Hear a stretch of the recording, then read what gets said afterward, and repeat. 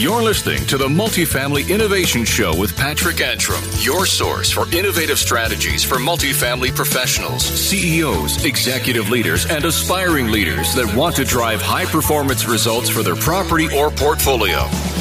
Welcome in, Rachael. So glad to have you here. Thank you. It's good to be back again. Yeah, in fact, last time you were in the studio, it was quite a while ago. I mean, it was not that long, but it was last June, I think, right? Yeah, and then in October for a training. That's right. Yeah, That's right. Been So back a few times. What's been new since then? Like, a lot has changed. Just growing teams. I mean, as you talked about with John earlier, the Phoenix market is crazy. So lots of acquisitions and building up people and navigating the COVID world and growing rent. Yeah. And dealing with all the eviction issues. Just lots of busyness, but all good stuff. Yeah. You said acquisitions. Now, you're with Asset Living now. Correct. Do you want to talk about that at all? Or? Absolutely. So I joined the Shelton team back in 2017 before we were ever a part of the Asset family. But as many of you know, we joined the Asset family just over a year ago. It's been a really fantastic merger. The leadership with Ryan McGrath and certainly Tom Shelton, just the joining of those two families has been a huge success for everybody. Watching two different worlds kind of collide and watching all of the success that comes out of that has been really fun to be a part of. Yeah, it's interesting. As if there wasn't new change or new modifications to just traditional business. There's a lot learned in those acquisitions about ourselves and, two companies coming together. That's pretty interesting. So tell me, what are you excited about? We're talking a little bit about risk management and what you've been doing as a regional operator, but let's lead with what are you excited about coming through all of this? What I've loved, if I can use the word loved, about the COVID environment is just the way we've challenged ourselves. And we've had to identify solutions in really short timelines. We didn't have the luxury of pulling committees together and testing different ideas at different sites. We really had to take action, and we had to take it by 3:00 this afternoon. And we've seen a lot of success. I think the pandemic emboldened us to take risks and actions that we would have tiptoed around prior to that. And I think moving forward, as we hopefully come into a post-pandemic era, we can continue with that same boldness and test new ideas, knowing and looking back on our prior successes. So that is so encouraging to me. There's a lot of heartbreak around COVID, but this has been a really positive outcome, I believe. Yeah, so we have a lot of investors and operators tuning in, and the regional role back when I was acquiring portfolios was the most important role. It was that wedge between our corporate office, as we say, right, and the on-site teams and their ability to put great people on site to show up and win for the customer. How has life been for you as a regional portfolio director? Well, I mean, there's so many facets to this particular role. I have my client, obviously, and then I have my internal client, so Tom and certainly Ryan, and then I have my team, and I treat them like a client also. So it's just working with those various bodies, and that I think for the regional can be a stressful experience. Yep. But when you harness the priorities of each client, and then you can navigate and kind of blend those priorities together, is where we find the magic happening. For me, I feel like the most success comes in hiring great teams. Just this morning, I was texting with my managers, and I just thanked them, saying I couldn't do what I do without you and the way that you pour into your people on site.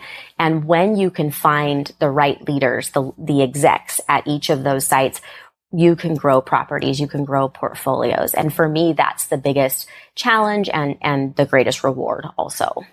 Yeah, and we've talked about in this session together with you, which was how to stay open instead of figuring out how to be closed. How is that framework? Where did that come from? Well, as the pandemic was kind of crashing down on us a year ago about this time, our first response was just, we have to close down. Everything was getting closed down.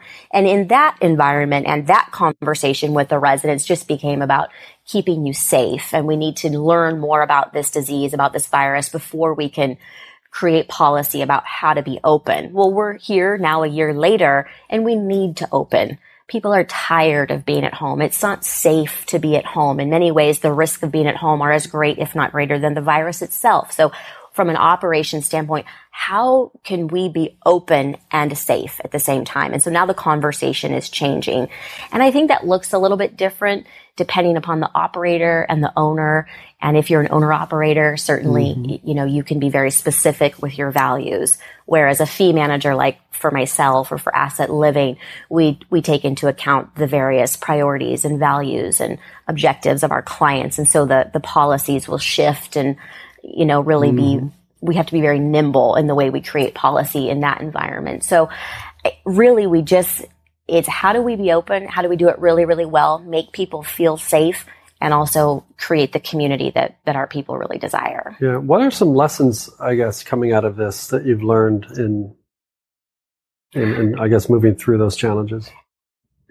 You don't have to have face-to-face interaction the way we once believed we did. Now, I do not ever want to underestimate the power of face-to-face relationships and this kind of conversation. But we've learned that we can do self-guided tours over a video camera. Sure. We can have self-guided tours over the phone with a high degree of success. My portfolios have all performed, even outperformed my expectations during COVID. So that's really, really encouraging news. So I would say moving forward, we should continue to engage the technology to the degree that we have and look for new ways to utilize that platform. I also think we need to reevaluate how we deploy resources. In the COVID environment, we all had money set aside for social activities, and then social activities got nixed. So how could we take that funding and redeploy it so that we can still create community or be open on some level and just repurpose that money? And so that was a really important conversation to have, as a regional team with the asset group, and then also on the site level with the site team and those clients. How can we repurpose this money so that it's serving our current needs? Yeah. And so tell me a little bit how you're doing that. And so those are investor conversations. Right. Hey, we expected this. Let's move this line item over here. And this would allow us to think differently about it. So give me an example of, I guess, maybe something that you guys have done that kind of shifted that. Sure. We've got one client. They had a huge budget for community activities. We couldn't do those very well. So we redeployed that cash and had hired additional staff to just oversee the fitness center, which was a 24/7 amenity. We had to modify some hours, but with that money, we could repurpose it into labor, bring someone on full time to monitor, to sanitize, to remind people to wear their masks, and really protect the fitness center space, because people in a pandemic still needed a way to be healthy and live an active life. And while they're paying their rent, it's for the rent. It's not for the fitness center. We understand that they were making their buying decisions based on amenity and services. And so how can we repurpose some of those funds to protect certain amenities? So just taking the social events activity and turning it into labor, having that person on site. Or at one of my sites, we already had an on-site housekeeper. So we said, look, she's going to be strictly amenities. And now we're going to bring in a third-party company to do our turn cleans. So just really going back to the drawing board, taking a look at the resources you already have and say, how can I do it differently? Yeah, that's interesting. And regional managers, as you know, even when you're out on your own personal ventures, you're starting to, you notice things like other hospitality, other groups, what property that is in good condition, and you can notice all these things as our training goes. I would suspect that. Do you see any of this retreating after things go back to what we call normal? Maybe this is the normal, but were we even doing a good job before this cleaning? Like when you look at what we're doing now for these amenity areas? Well, it's kind of funny you say that. I was at the corporate office and I was having a training for my managers. And after everybody left, of course, I was wiping down all the tables because we'd had all the the best practices in place. And Sharon, she's our VP, came in and she said, if we just did this all the time, pandemic or not, none of us would get a cold. And I'm like, truth, actually. Right. We prided ourselves on being, so hygienic and so modern and, up to speed on all of the health practices, but we didn't wipe down tables after we used them. So I think the pandemic has adjusted and modified some of our responses and behaviors moving forward. I think we will forever be carrying hand sanitizer in our back pocket or in the glove box of our car. So in little ways, I think we have reshaped the way we make decisions moving forward. Yeah. And our residents are observing all of these activities. Are they the new conversations coming in, even with the self-guided tours? Is that expectation changing based off of what you said before, like, I'm buying for the amenities and the rooftop pool or whatever that may be? Are you seeing that conversation shift? No, I think the residents, their buying habits are still their buying habits. They still want what they want. Like someone said it earlier, they want what they want when they want it. We provide a service. It's our job to make sure that happens. But we just have to be mindful of how to do that in this new kind of world. So it certainly is reshaping our policy and our best practices, but we still have to deliver everything that they expect and hope for. And that's our goal. Yeah. So who drives that risk conversation? Is it on site? Are you doing it? Is it compliance, insurance, asset managers, individual investors? Are you seeing more focus on risk mitigation or at least management? Oh, absolutely. But I think the conversation is highly collaborative, and I think it should be. So you need the technical experience. You need, you need the CDC guidance. You need the person who's highly driven and motivated by all of the rules and dotting every I and, crossing every T. You need that person in the conversation, but you also need site level people because they're operating within the constraints that some high level office is feeding down to them. And how practically is that working? So if we don't involve those individuals in the conversations, I think we run the risk of just making policy for the sake of policy, which for me doesn't work in real life. But of course, if you're a third party manager, then the other part of that conversation is the client. Some clients are highly sensitive to COVID, and so they're willing to spend whatever it costs. I've had clients say, don't raise their rents right now. I'm very deeply concerned about these residents, and it's very important to me that they have a place to stay. So, they're very sensitive. And then we have other groups that, while they're very sensitive, they recognize I'm running a business. And if this thing doesn't continue to cash flow at this level, then people are at risk. Housing is at stake. And so, Rachael, regional property manager, I need for you to figure out how to make that happen, regardless of the pandemic. So you have to bring a lot of people into that conversation. And then, of course, networking. John was here speaking earlier, and he said great things about staying connected to the AMA and your engagement with other leaders. And that has been happening. A lot of cross-platform conversations, management companies getting together for lunch and having conversations after dinner saying, what are you guys doing? What is working? And where we think of ourselves first as an industry and secondary as a management company, we're all trying to survive the pandemic. And so we've linked arms, and those conversations have been really valuable because it creates this consistency for the industry. And that helps all of us when we're all kind of doing similar things. Our residents are getting a similar experience, and that's been really positive. So, HR people have to be involved, clients have to be involved, site people have to be involved. We just have to engage our network. It's definitely a multi-dimensional conversation. Yeah. Are there things that you mentioned, repurposing the financial resources to get the cleaning of the fitness room?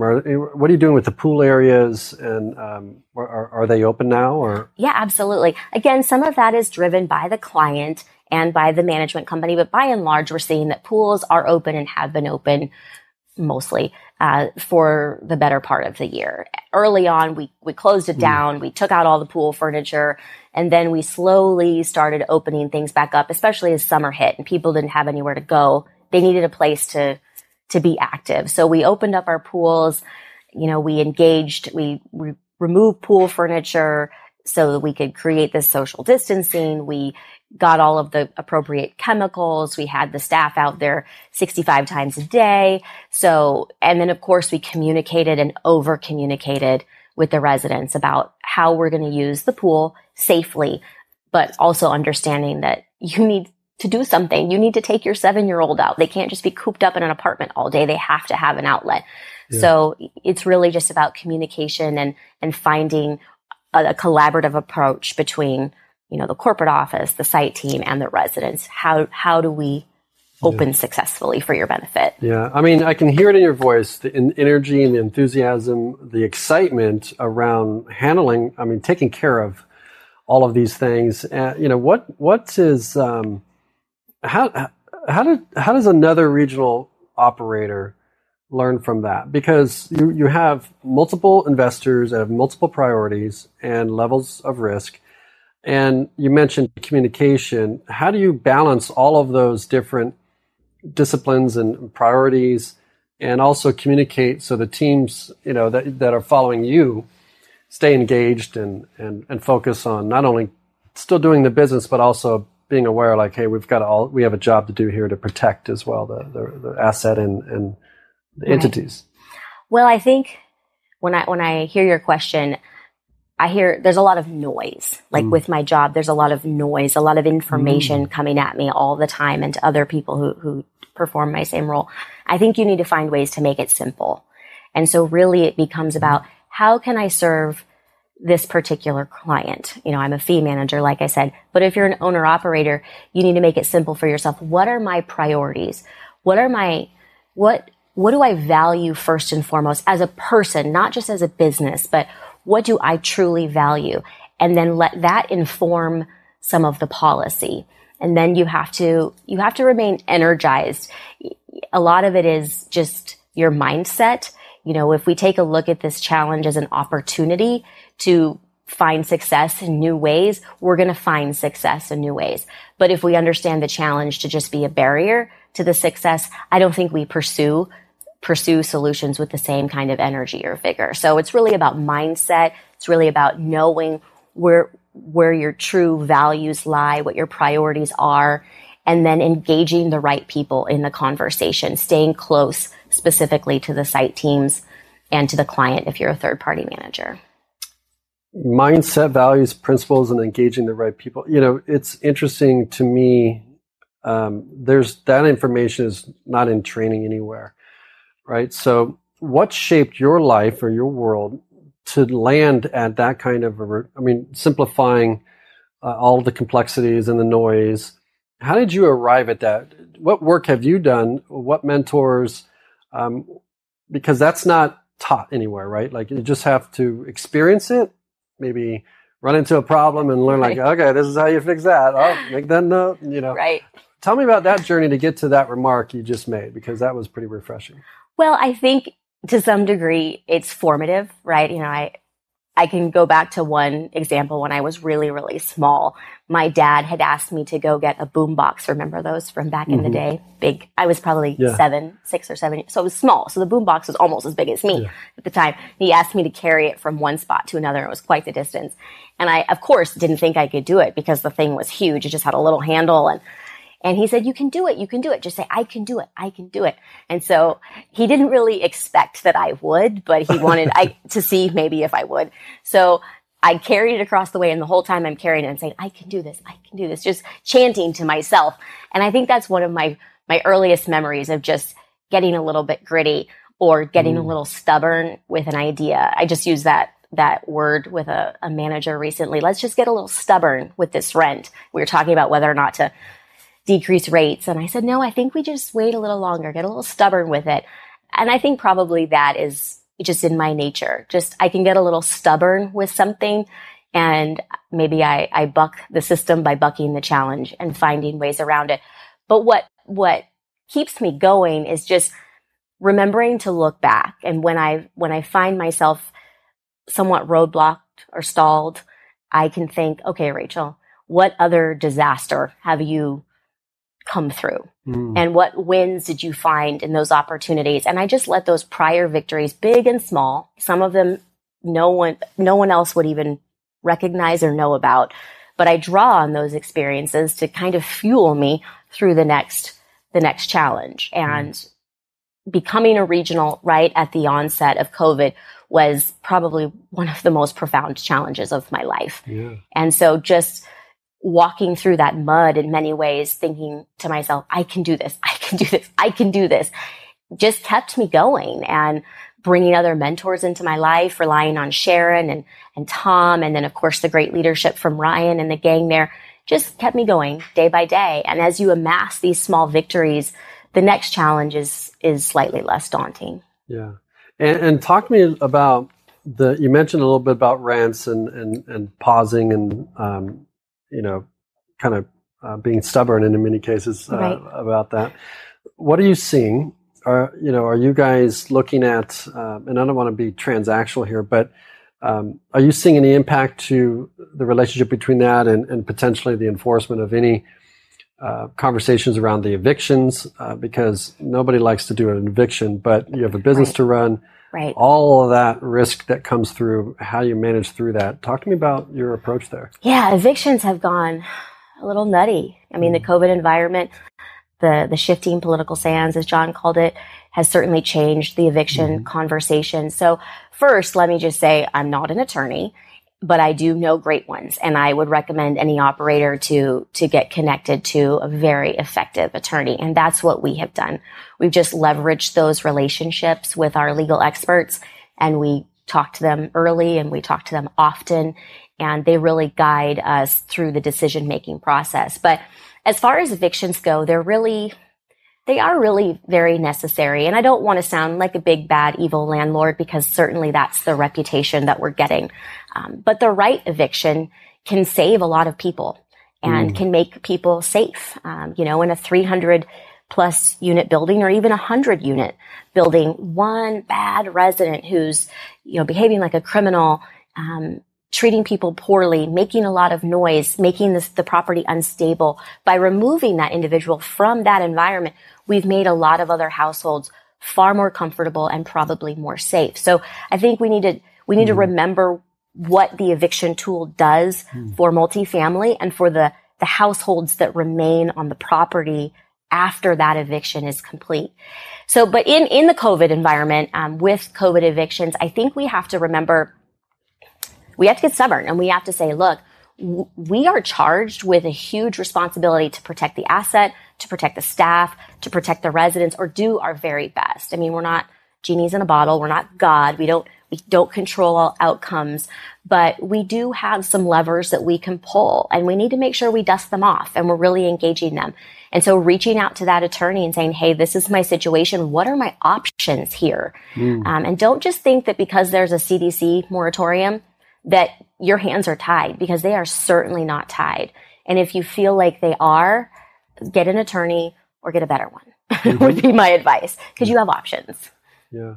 And the public message hasn't helped accelerate that. There's many other comparative businesses that, don't have to respond in the way that we respond. But they've been told in many cases, you don't have to pay rent and they can't evict you. And combating that story, what's your approach been on that? Because there's all the fine details, like your property has to be structured under this loan program, but the news doesn't carry that message forward. So really, at the end of the day, so much of these conversations come down to relationships and how well you can have hard conversations with people. So a lot of our conversations with our residents have been very friendly and just saying, hey, look, we understand you can't pay your rent, and for good reason. You've lost your job, you're impacted in all these ways. We get it. We're not blind. But the rent will come due eventually. And what will that look like for you? What kind of impact should you expect to experience when the moratorium goes away and you owe 10 grand in rent? So how can I help you right now make that experience much more comfortable for you? So how can I help you apply? Can you pay $400 even though you owe $1,000?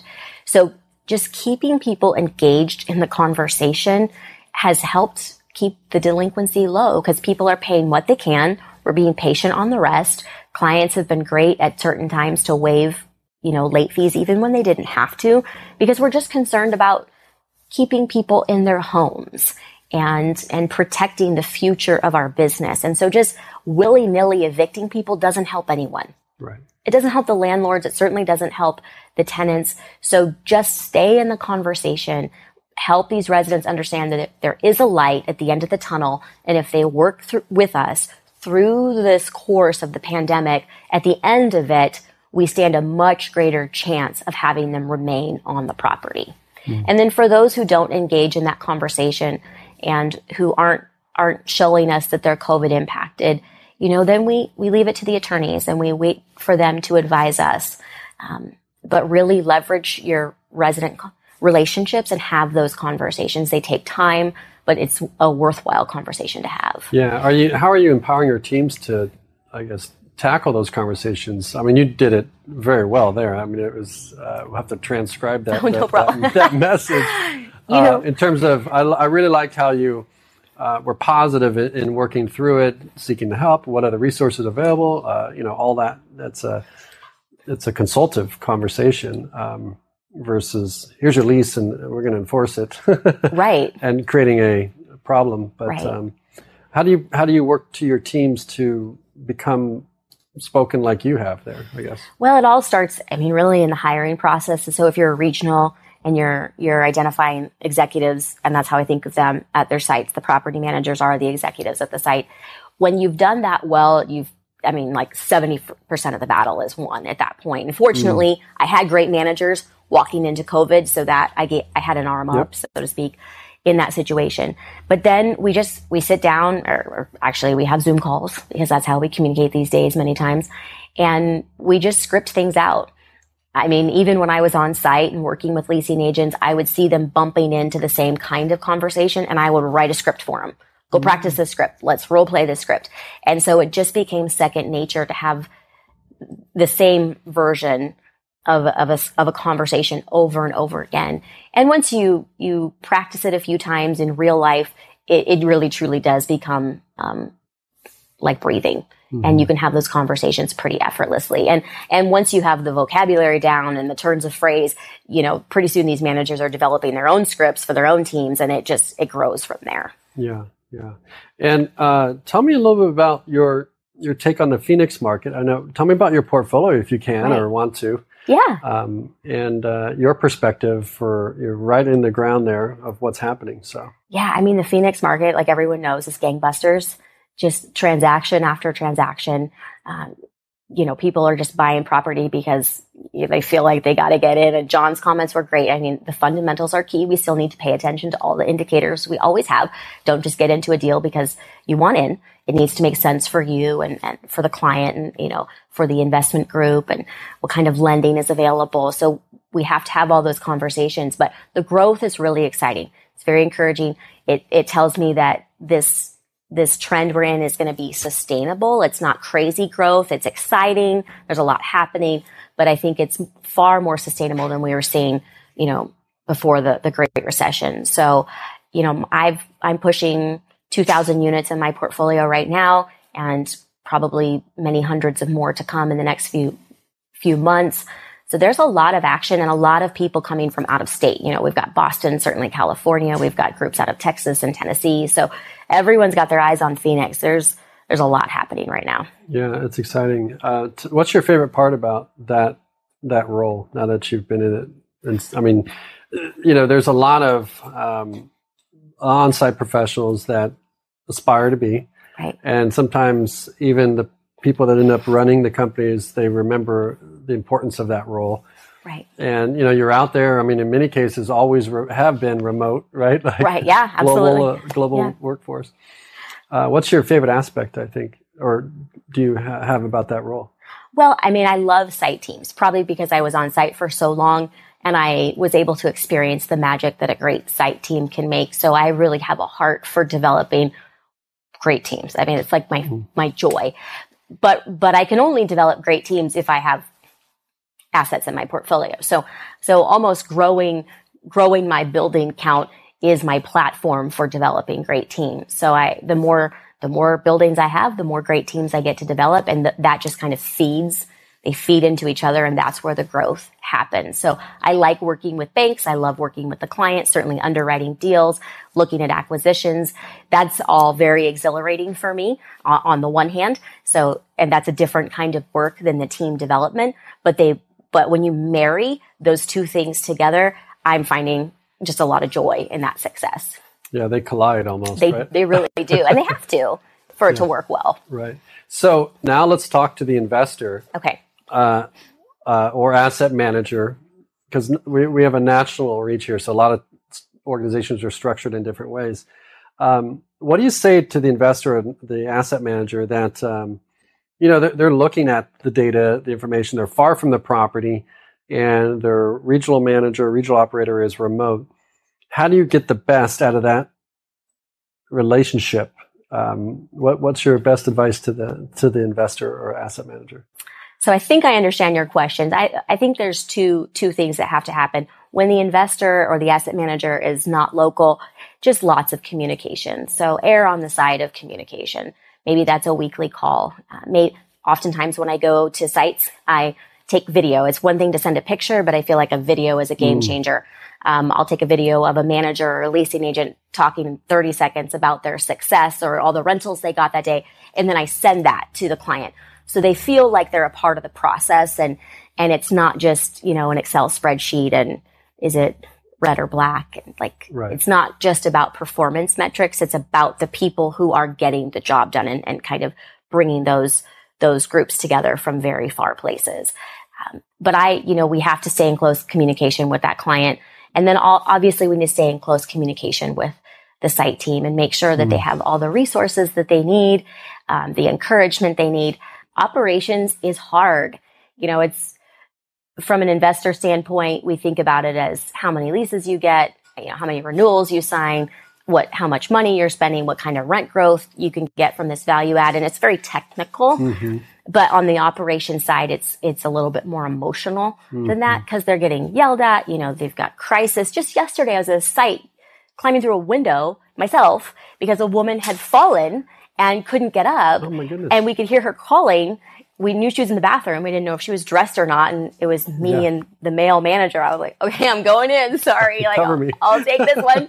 And that. So while we're running these multi-million-dollar properties, we're also climbing through windows and helping elderly people up off of the floor. And on the investment side, you don't see that on the day-to-day. But the operators, the site people are juggling both the emotional side and the technical side. And so just being really mindful of that and making everyone aware, the investor aware of these operational challenges that they might not realize, and also making the staff aware, the site team aware of these very real lender obligations and investor priorities. And if we don't meet these metrics, everything is at stake. Housing for the resident, our jobs. Right. We have to kind of mirror back and forth the priorities of both groups of people. Yeah, they're two different customers. Very important. Well, this has been refreshing.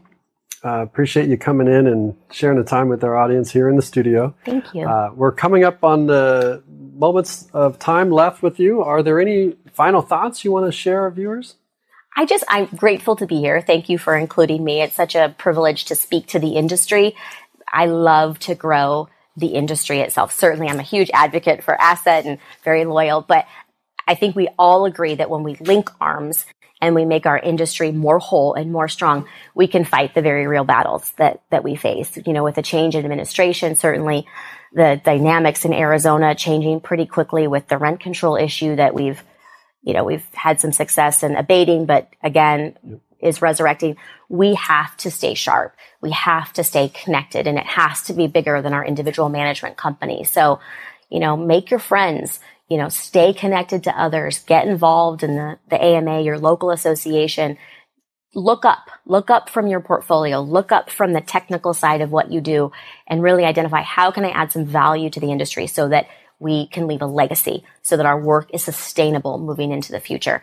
Because if we don't, we're going to take some hits, and they're going to be big ones. Yeah, sound advice. Thank you so much for being here. Thank you. Really enjoyed this time. Thank you for listening. We hope you enjoyed the Multifamily Innovation Show. For show notes and other resources, visit multifamilyinnovation.com.